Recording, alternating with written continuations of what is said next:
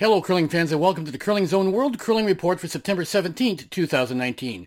Throughout the curling season, we will occasionally share sound bites from an interview we did with a member of the curling community. We thought we would start with reigning Canadian champion Chelsea Carey, whose team reached the final of their first event of the season on the weekend, talking about how this season will be a continued period of growth for the team as they start their first full season together on the ice, and with each member knowing what role they will play throughout the season.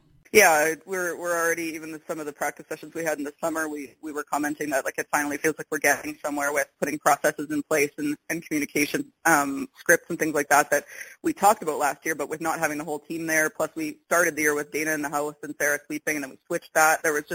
It was a lot of moving parts, and so it was a little bit of survival mode. We didn't really have time to build what we intended to, just because of those couple of mitigating factors. So we this year are obviously going in with some background and some things that we looked at as far as strengths and weaknesses from last year, and how do we change those, and what our strategy for certain things. So it does feel like we're making progress forward now and putting in some processes in place that we maybe didn't have last year. So that's a good feeling.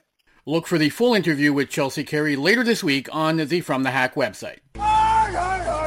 And that's your World Curling Report for September 16th, 2019. If you haven't done so yet, please follow the From the Hack Facebook page and Twitter feed for access to all our curling-related content.